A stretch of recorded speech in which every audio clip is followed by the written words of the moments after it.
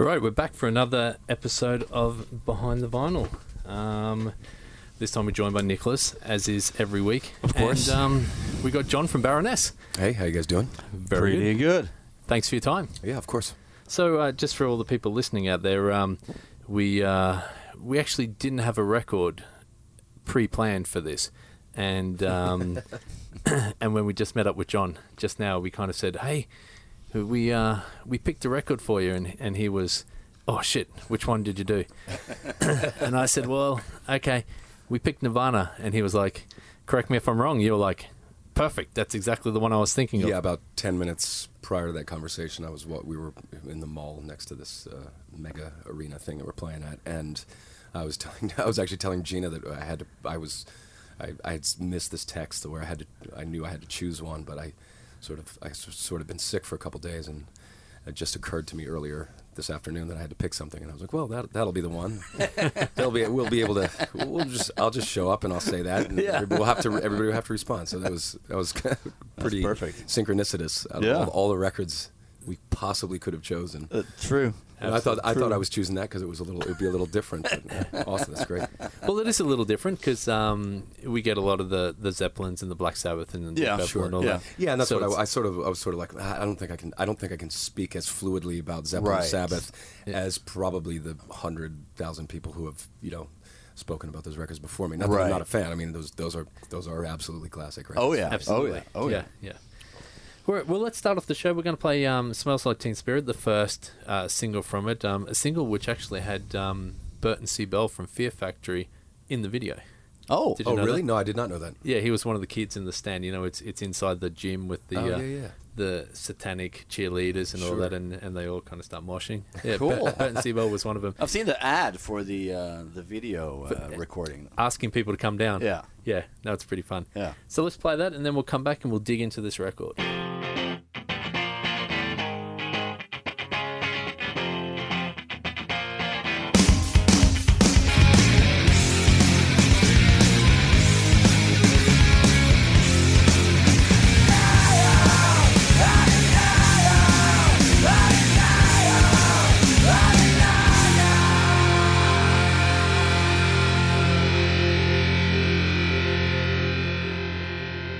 So we're back. We got John from Baroness here. Nirvana, 1991, September 24th. When did you pick up on this record? You'd have to check the date, but the moment that I would call it the biggest light bulb moment I've had in music. Oh, was the day that I rode my bike home from school. I was living in southwestern Virginia, which is up in the mountains, very rural community in southwestern Virginia, in the U.S. And as I would do every day, I'd ride my bike home from school and just throw MTV straight on. That was the only music input that I had. I didn't have kids. I didn't have friends with like older brothers that had cool music taste. I didn't know anybody that listened to music. I was like I don't even think at that point I had like a whole lot of friends. But I definitely had MTV. And I came home, opened the door, and I watched the video premiere in the U.S. MTV video premiere, Smells Like Teen Spirit, and I think suffice it to say I was pretty much a goner from then on. I mean, honestly, like that was it. That was the moment that I realized I was going to play music. all right. Mm-hmm. That's nice. The video, I'm just looking at the fact sheet here. The video was actually released before the record as well. It was. Yeah. Literally a couple of days, 14 days, 2 weeks before the record. Okay. Yep. Yeah. So that was the changing point. What you hadn't played guitar? Did you have a guitar by then? No, I did have a guitar. But like when I was young, I was always like I guess a very creative child. Yeah. And my parents were very actively enthusiastic about my creative pursuits, and so my parents had more comprehension with the visual arts, which I was already engaged in at that point. But I think when I was like 6 or 7. They realized I was like determined to watch MTV regardless of how many times I was forbidden to watch it, regardless of all the, because my mother thought it objectified women, and I mean I think we can all agree now, like of course it did In the 80s, but I knew, but I think even at a young age I kind of understood that was, I understood what was going on there. I just like, for me it was music. It was all about music. Oh yeah. So she realized when I was 6 or 7 that she couldn't prevent me from watching MTV. So she went to, I'm just tell a quick story here, but she went to a yard sale or something and got me an acoustic guitar. I promise you it didn't cost her more than $10 because I know how she is with that kind of stuff. And it had 3 strings on it. And they weren't even together. It was like 3 random strings, and they gave me this guitar. They didn't know. My parents didn't know how to play music, so they didn't understand what they were giving me, and I certainly didn't understand what I'd been given. Right. But their thought process was that if I still was playing with this incredibly screwed up piece of wood, a year later, that maybe they would, maybe it was something I was interested in. So I of course I did my best with the 3 strings and the guitar. And I honestly didn't know what the hell I was doing. And I think it probably drove them crazy to the point where they, I think it was 8 or 9 or something. I got like a cherry red Ibanez pointy shreddy guitar, and I had no idea what to do with that either. And I'm kind of like one of those people, like I refuse advice, I refuse instruction, because I'm just kind of like hardwired for more of the like punk rock, like fuck you, tell me what to do kind of thing. So again, back to MTV. That was how I learned how to play music, was by playing along with videos. Because you remember MTV in the '90s or in the late '80s and the '90s, there was like 10 popular videos, and they just played them over and over and over again. And as a rudimentary player, and I'd probably taken a handful of lessons before giving up on it, I knew at least how to. I just had an ear for like finding the basics of what I was listening to and watching on MTV, and so I had a guitar, and I knew enough about the guitar itself to know that I wasn't very good at it. However, when I watched the video, I learned that I could be a musician. I learned that you didn't have to be every other guitar player on the planet. Right. And what I saw Kurt doing, what I heard in that first time I even saw the video and heard the song for the first time, I realized this is simple. This is effective. This is brilliant. This is what I want to do. I want to make noise like that. Cool. And, within 3 years, me and everybody that I knew could play the entire Nirvana back catalog. We couldn't play anything else, but we could play Nirvana. Well, is Kurt Cobain, is he considered a good guitar player? Or the way that I understand music now, having played professionally for 20 years or whatever, the way I understand it now is he's brilliant. Like, if only anybody else could channel that kind of energy and enthusiasm and attitude in a guitar solo today. If only choose any solo from that record. If you heard that in a song today on the radio, you'd do backflips because it's because they're amazing. They're amazingly well executed solos. The rhythm's great. The melody's great. They're as free as it gets. They're sort of noisy. It sort of doesn't make sense the first time you hear it. You kind of mistake it for being sloppy. Yeah. But what it is it's a very pure, very passionate, very, very genuine solo. Cool. And so I do think, aside from the sort of maybe self-aware looseness that you hear on in Nirvana songs, I think if you listen for tightness, you're going to hear one of the great rhythm players, and as well as one of the great like guitar soloists of that era. I mean, hands down, you can sing the solos. That's for me. That's always an important thing. Can you feel the next note before it happens? Yeah. Yes, you can, because when you identify with the music like that, you hear how beautiful and gorgeous those sloppy, chaotic things are. It's really genius. I truly believe that. I mean, I've heard a lot of sloppy guitar players go for it, air quotes, but to stick it so consistently, and I've seen him play live a number of times, and I think calling him anything short of a genius as a guitar player would be a disservice. Cool, because I remember In Bloom. That is a solo that kind of stands out for me, because the first time I heard it, and still when I listen today, and I'm not a guitar player, I'm not a musician, but that just sounded like it was the way it starts off, like it's like out of tune and just Yes. really, really weird, but it really gets to you in a way. I don't know what it is. because regardless of the technical fluidity, the rhythm, then like natural rhythm there is really startling. Yeah. It's really Yeah. complex. It's really it's really effortlessly, it's that complexity that comes just from pure expression. It's effortless, but it is unreplicatable. Right. Like you can't just plug in, turn on, and hope that something like that comes out. That's it. I think I could try my entire life. I could search for recreating a solo like that, and I wouldn't be able to get to it once. Right. I really think it's as in the annals of great guitar players in history. I think it will be a shame if Kurt Cobain's name is left off that list, because as a guitar player he is absolutely fantastic. Cool. Which it is often. You'll never see him really in a guitar world. No. Yeah, it's always your Steve, and no discredit to these, your Eddie Van Halen, your Steve Vais, of course. yeah, but it's and another person that's like that is Johnny Ramone. Yeah, Is or John Frusciante. Like these John guys are all, Frusciante, absolutely. These guys are all incredible. I mean, their contribution to guitar playing, not just to music, but to like their contribution to guitar players, and especially young, budding guitar players. It's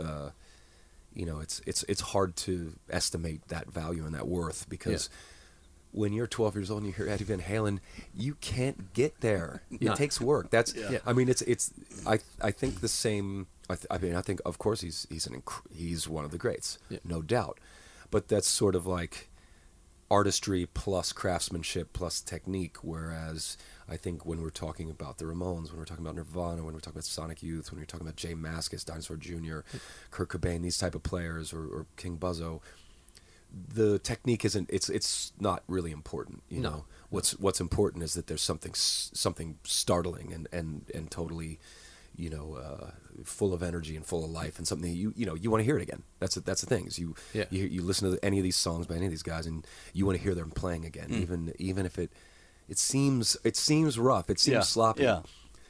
But I've seen rough and sloppy, man. I've seen open mic nights, and that's not Nirvana. Nirvana wasn't open, but that's it's just unconventional, I think. And people, we like to think of unconventional guitar playing as kind of loose and sloppy. But again, when you're at that age, when young musicians are at that age where they don't even know they're musicians yet, it's these guys who have who have the greatest impact, or like an Iommi or something like that. Of course, there's the really tricky Iommi stuff, but the riffs, the Black Sabbath riffs, this is what everybody learns them first. Everybody learns Ramones songs and Sabbath songs first because they're easy to play. Sure, but it's not. They're just simple. Yeah, they're not easy to write. No. Write the greatest riff of all time in 4 chords. Yeah, I don't know if I can. I'm not that kind of player. But these guys were like, they could. They don't need more than 4 power chords, and they've written the riff that endures, that lasts forever. Love it. Hey, let's play another song. We're gonna come with "Come As You Are," which I think is the second single, right? I think so. Yeah. And then we'll come back and we'll continue talking.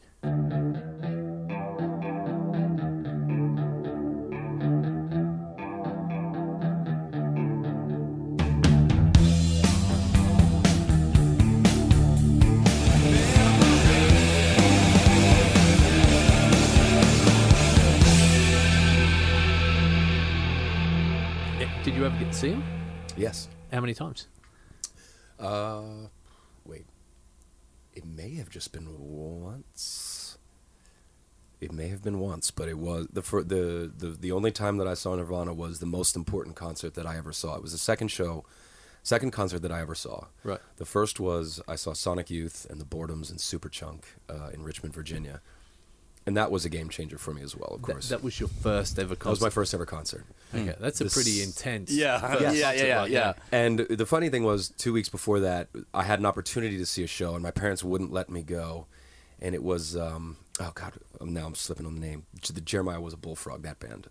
Jeremiah was a whatever that band was. And my parents wouldn't let me go to that, but they let me go see Sonic Youth and Superchunk and the Boredoms on an island in the middle of the James River in Richmond, Virginia. So go figure. But thank you, Mom and Dad, for not letting for not influencing me like that. So It must have been in '91. Right. Wow. When I saw Nirvana. Wow. It was '91 or '92. They weren't the biggest band on the planet yet, but they were very, very close to that switch having Right. been flipped. Mm. So they were doing a college tour All right. in the States, meaning gymnasiums. Yeah. So yeah. 2000, maybe. Right. The gym I saw them in wasn't quite full. And so, again, I grew up in a very rural part of the U.S., and we didn't get shows. There was no shows other than what was playing at the college in my hometown.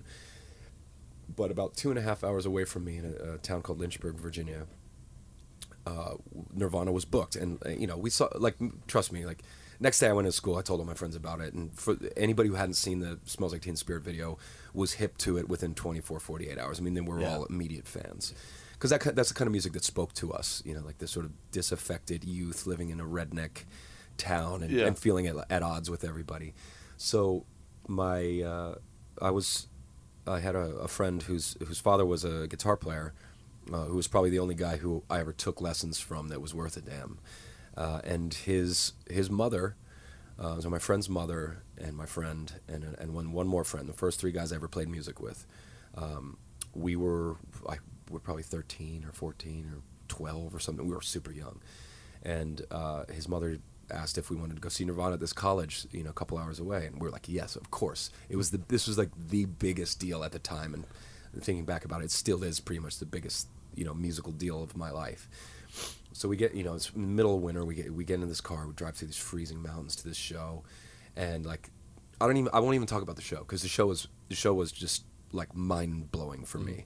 I hadn't seen anything, so it was the first like full or the second fully immersive experience that I had with music, Right. Yeah. and it set me on a path, right? So we get out of the show, and we were just, our heads were like, it just exploded. We'd never seen anything like this. We'd never seen anything, We go out to the car, and it's like we're just drenched in sweat, freezing cold, like shivering. We get in the car, and our friend's mom's like, how was it? And we're just like, oh my god, this is the most fun thing ever. She's like, what did you guys get to do everything you wanted to do? And I was like, the only thing that would have been cooler is if we got to meet the band. And she was like, her husband's a musician, so she was like, you want to meet them? And I was like, yeah, but how are we going to meet them? We're young teenagers. And she's like, well, if you want to meet them, there's the back door, there's their bus. They have to walk that 50 yards to get onto that vehicle. If you wait at that door, you will see them. And we were like, oh my God, for real? She's like, yeah, I don't know how long. I can't tell you anything other than they have to get from point A to point B. If you intercept them, you will meet the band. So we as three extremely young, sweaty, frozen children got out of the car and went to the door and waited for, 20 minutes. I swear to God I had hypothermia the whole time, because it was in the middle of the mountains in the middle of the winter. And lo and behold, the door opens and all three of them came out. Oh. Dave Grohl, Chris Novoselic, Kurt Cobain. Wow. Came out of that door, and were intercepted by our three skinny, frozen little teenage asses. And what happened then was probably the most important thing that ever happened to me as a future touring musician, which was they stopped and they talked to us for an hour. Wow. We spent an hour in the presence of our hero, our absolute, like, true blue heroes at the time. There's not another band that was more important to me and my two friends. And to have those three guys talk to us for an hour, not as 20-something-year-olds and teenagers, but just as six guys who got picked on when they were teenagers. All of us had that in common. We all dealt with rednecks and idiots when we were young. It was just a little fresher and closer to us at that point. Sure. But we talked about that. We didn't talk about music. We just talked about, like, our situations. And walking away from that, I learned one of the most critical things that I was ever to learn as a musician, which is you treat your fans like you treat your friends, and you always take the time, if you've got it, to speak openly and honestly to them, and you share whatever you've got. That was the first big experience that I had, and it immediately broke down the barrier between audience and artist. and there were no boundaries, there were no lines there. They didn't act like they were more important than us, and ever since that day, it has been expressly my mission in music to make sure that our audience understands that we won't fall prey to that sort of cult of celebrity. Right. No matter what happens. I mean, it does get complex as your band becomes popular, but you take the fucking time. Yeah. Because these are the people the people that that me at 12 is the sort of person that keeps me at 40 passionate and engaged and frankly just surviving on the road. So I've never forgotten that lesson. It is quite simply the most important lesson that I ever learned.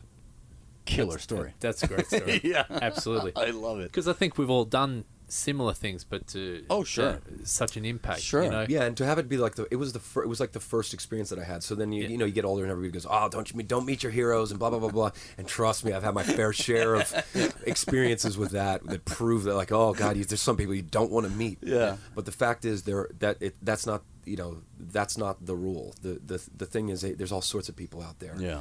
I want to be on the side of the good team. I want to be on the side of this team that inspires younger generations. Like if we can do that, oh my God! Like in the same way, then then I can die a happy guy.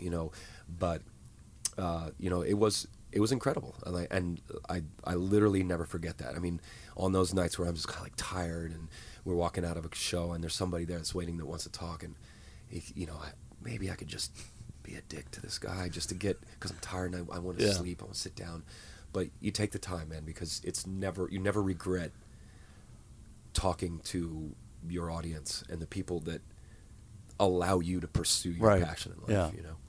We heard a similar story about Ronnie Dio, where Ronnie Dio said to a younger band, whatever you do, give them the time, because for you, there's someone else there tomorrow and the next day. Yeah. But for that person, you're the most important person for them. Yeah. And if you have a healthy respect for that fact, then you as an artist and you as an audience member are more connected in a more tangible way, and the likelihood that you and your audience are going to grow together it's much higher, and it's not even about that. It's really about the fact that we all come from humble beginnings, no matter what.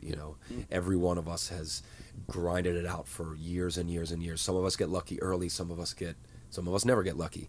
But the fact is, we're sort of all in this together. If you're in the music scene, whether you're paying for tickets, you're buying records, or you're making them, you're part of it. It is a big community, and the whole thing topples as soon as that relationship dissolves. Nice.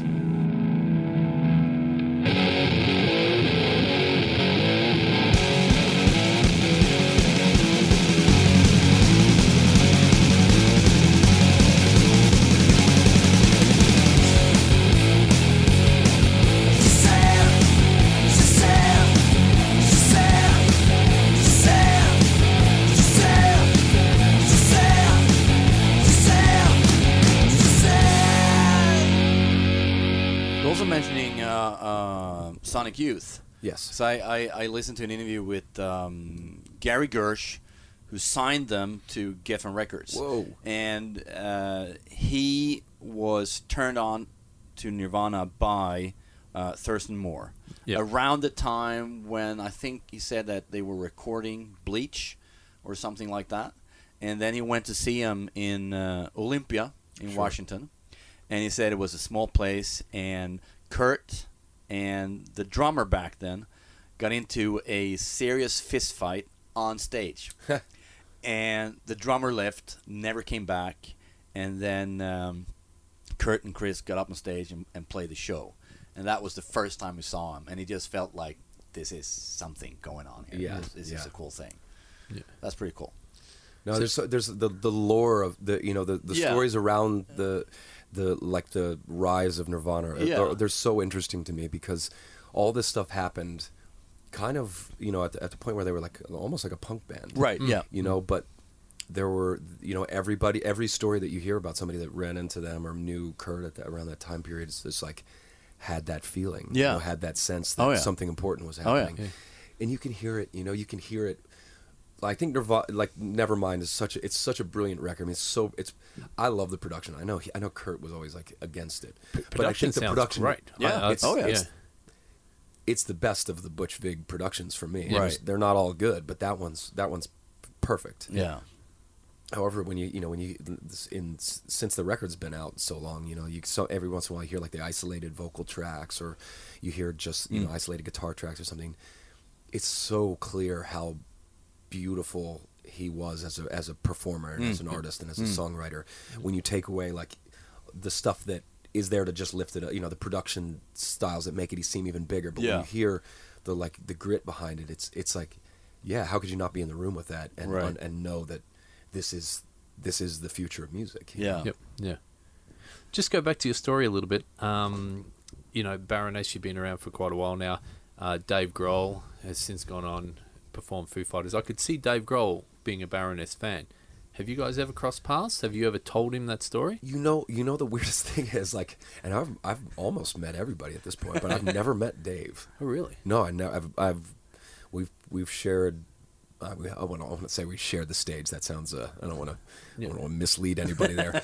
We've played festivals together. Right. We've been we played this on similar days, and I've been in backstages that I'm positive he's at. For instance, a couple years ago we were playing Rock am Ring. Right? They were headlining. We were playing the metal stage that day, so I know he was there. And it's kind of surprising to me because on a long enough timeline you're going to meet everybody. Yeah. It is a little surprising to me that we haven't like crossed paths yet. But I would definitely share that story because I think it's a beautiful story. It is, and I'm sure the thing is I don't think it was just me. I'm sure this was like at that point for them, like they seemed young, but they seemed enthusiastic and they seemed confident. I think they were probably like that every night. You know? Oh yeah. Like they were wonderful guys. It didn't seem forced. It was just this. Oh, of course, here you are, and you're going to talk to us, and and there we go, and we left, and it was kind of like, what? We were in shell shock for 3 hours after that, till we got home, it was such an amazing experience. I'm not sure that he would remember that particular night, but I'm sure that he remembers that era of the band. Oh, sure. When they were playing college gymnasiums before it was before Reading and all those huge shows for them. Well, that was a cool thing, again, with Gary Gersh, that he said that, because Geffen, they signed them, and Gary Gersh knew that with Nevermind, they had something, and something was brewing.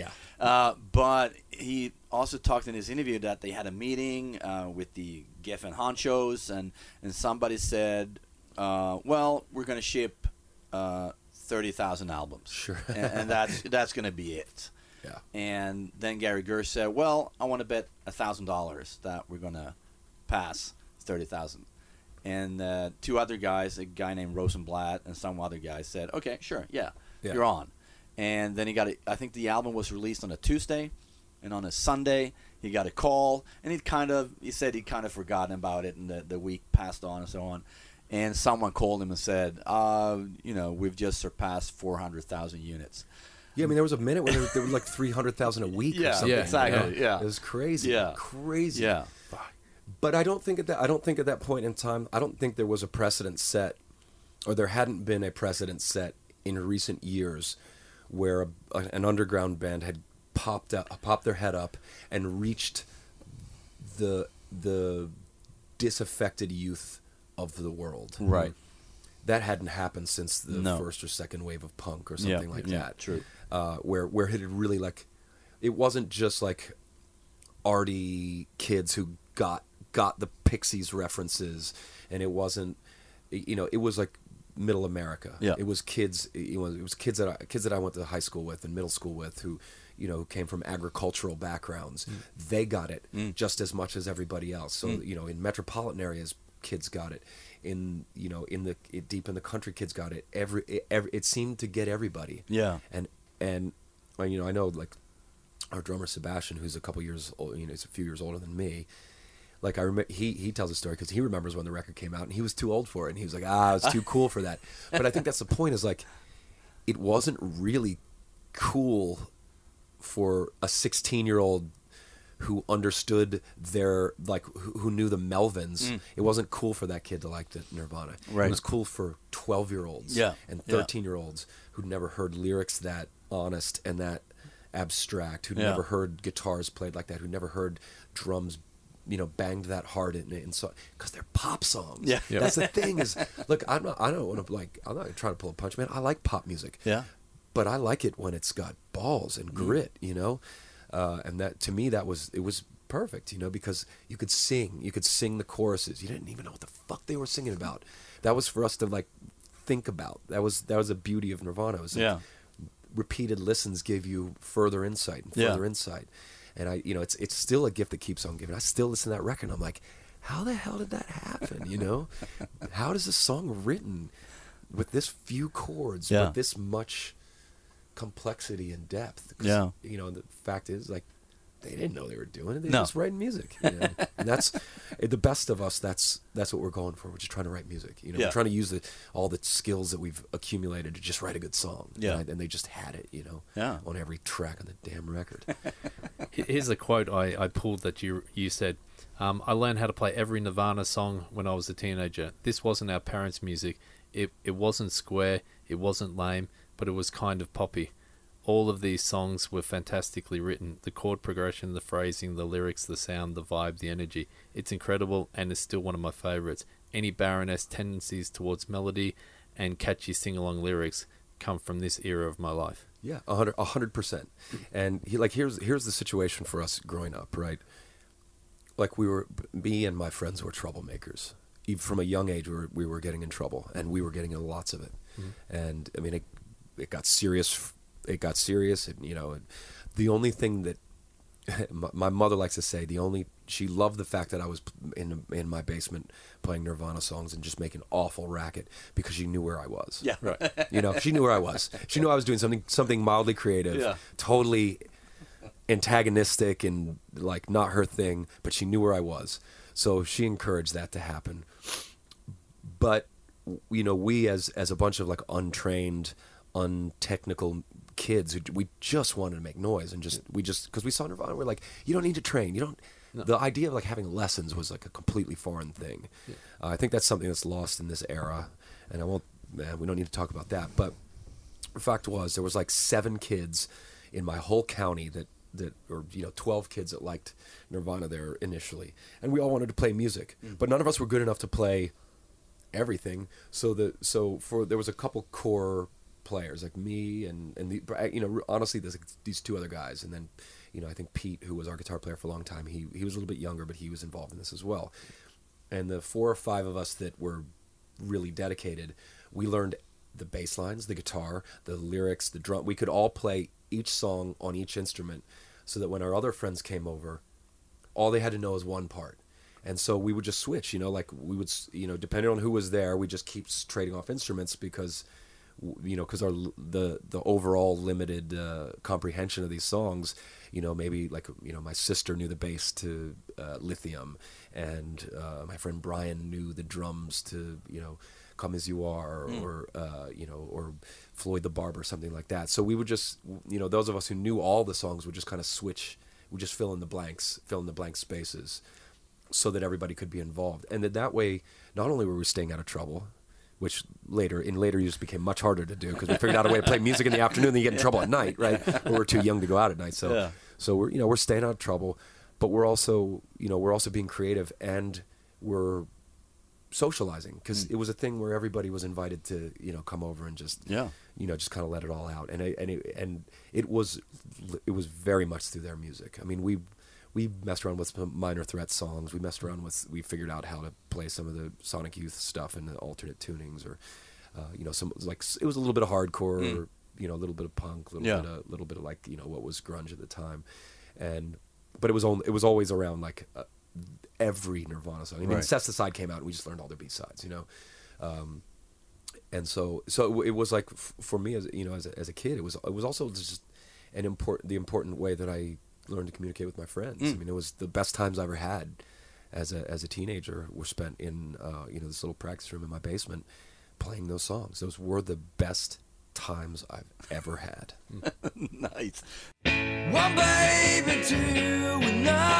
says I'm lucky to meet you. I'm talking what you think this is about me. Sloppy lips to lips, you're my environment. I like you. Kurt Cobain said that his aim for Nevermind was to sound like the Knack and the Bay City Rollers getting molested by Black Flag and Black Sabbath. Which I think is I think that, you know what, that's always sounded to me like something that you get to think about it for a while. Yeah. You get to put together a group of cool bands. Yeah. But I think like it Smells Like Teen Spirit. It's Boston. Right. Yeah, it's Right, Boston. Right. It's more than a feeling. Okay, yeah. It's fine. Yeah. Yeah. The rest of it's like Pixies. Yeah. Oh, yeah. And, you know, but like you could every once in a while you just hear some pop song that's like Sure. obviously in there. Yeah. But it's immediately from, you know, in my life it immediately was better than that pop Right, song that yeah, it was yeah. based on. Yeah. Because it took it a step further. Oh. I get that. I'm sure that in a sense that was true, but I think, you know, like all musicians, I think that Kurt had this really wonderful attitude on writing music, which was, you know, and this is what I say. I think we dress it up with like a million different reasoning, but he wanted to write pop music. Yeah. He just was a raw musician. You Yeah. know, there's a rawness to it. Yeah. I think But it's there's a okay to be rawness raw to- and write pop music. Like, why wouldn't you do that? I mean, Right. I think that's a 2019 way of looking at it. Yeah. Yeah, yeah. I But- think that him as a person is raw. You know, his upbringing Yeah. is raw. Yeah. Oh, yeah. His Oh, yeah. family life is raw. Yep. So that added with that pop influence. Yeah. That, Yeah, and that's, you know, that was the thing I think that we all responded to, is because we all had raw lives, and Yeah.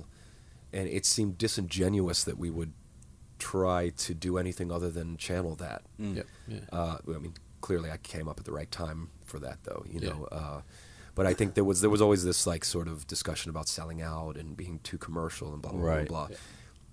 That discussion is irrelevant in this era of music. So it's easy to look back on it and just we were kids or whatever. Yeah. But I think that was an important part of it, was we had to stand against something in order to stand for something else. But it's only in recent years that I've realized that I always, you know, the thing about Nirvana that was the best was it was catchy, you know? Yep, yeah. I mean, the thing about Minor Threat that was great was it was catchy. Yeah. Fugazi, catchy, you know?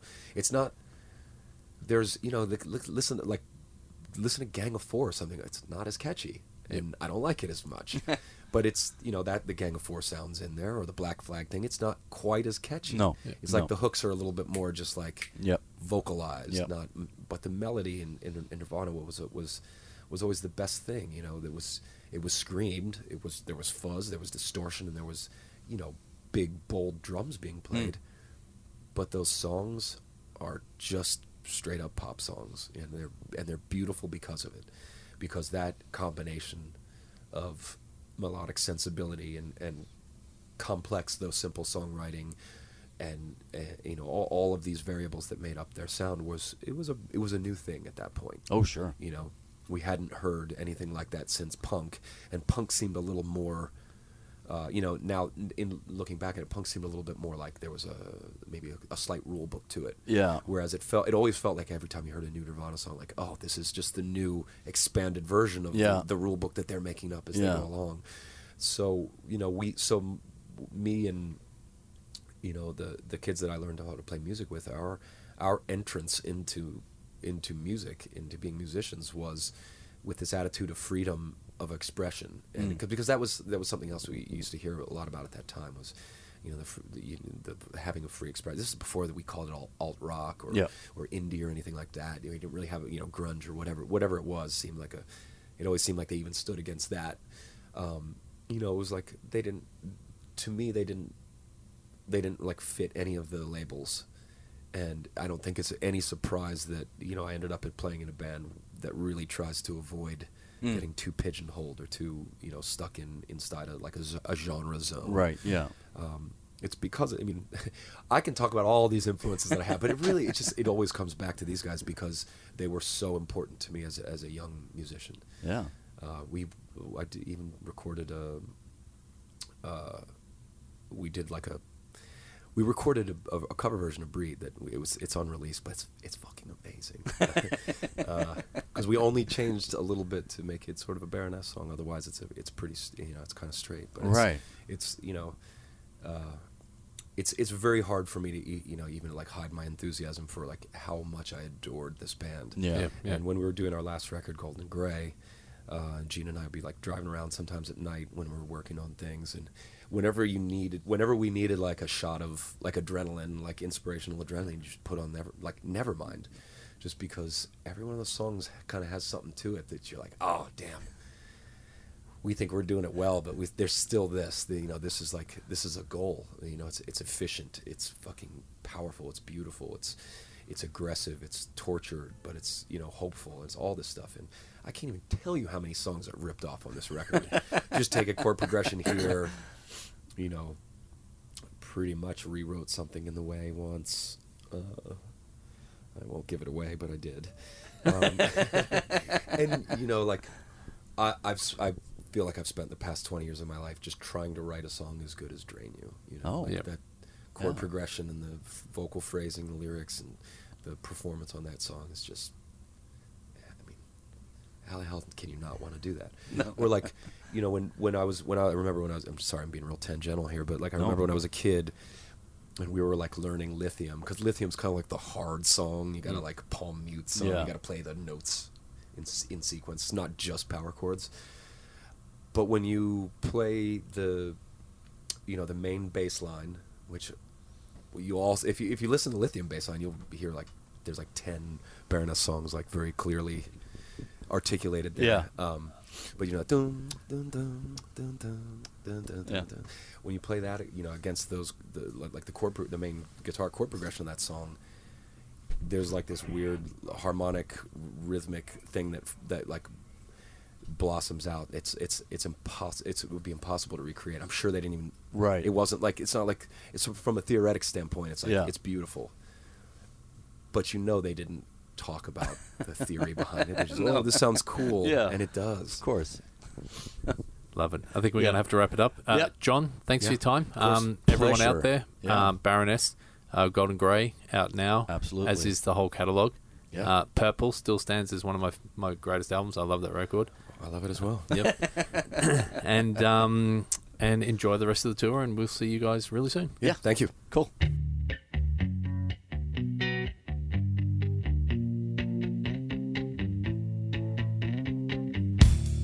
I'm so happy, 'cause today found my friends are in my head. I'm so ugly, that's okay, 'cause so are you. Book on mirrors, Sunday morning is every day for all I care. And I'm not scared, light my candles in our days, 'cause I found God. Yeah!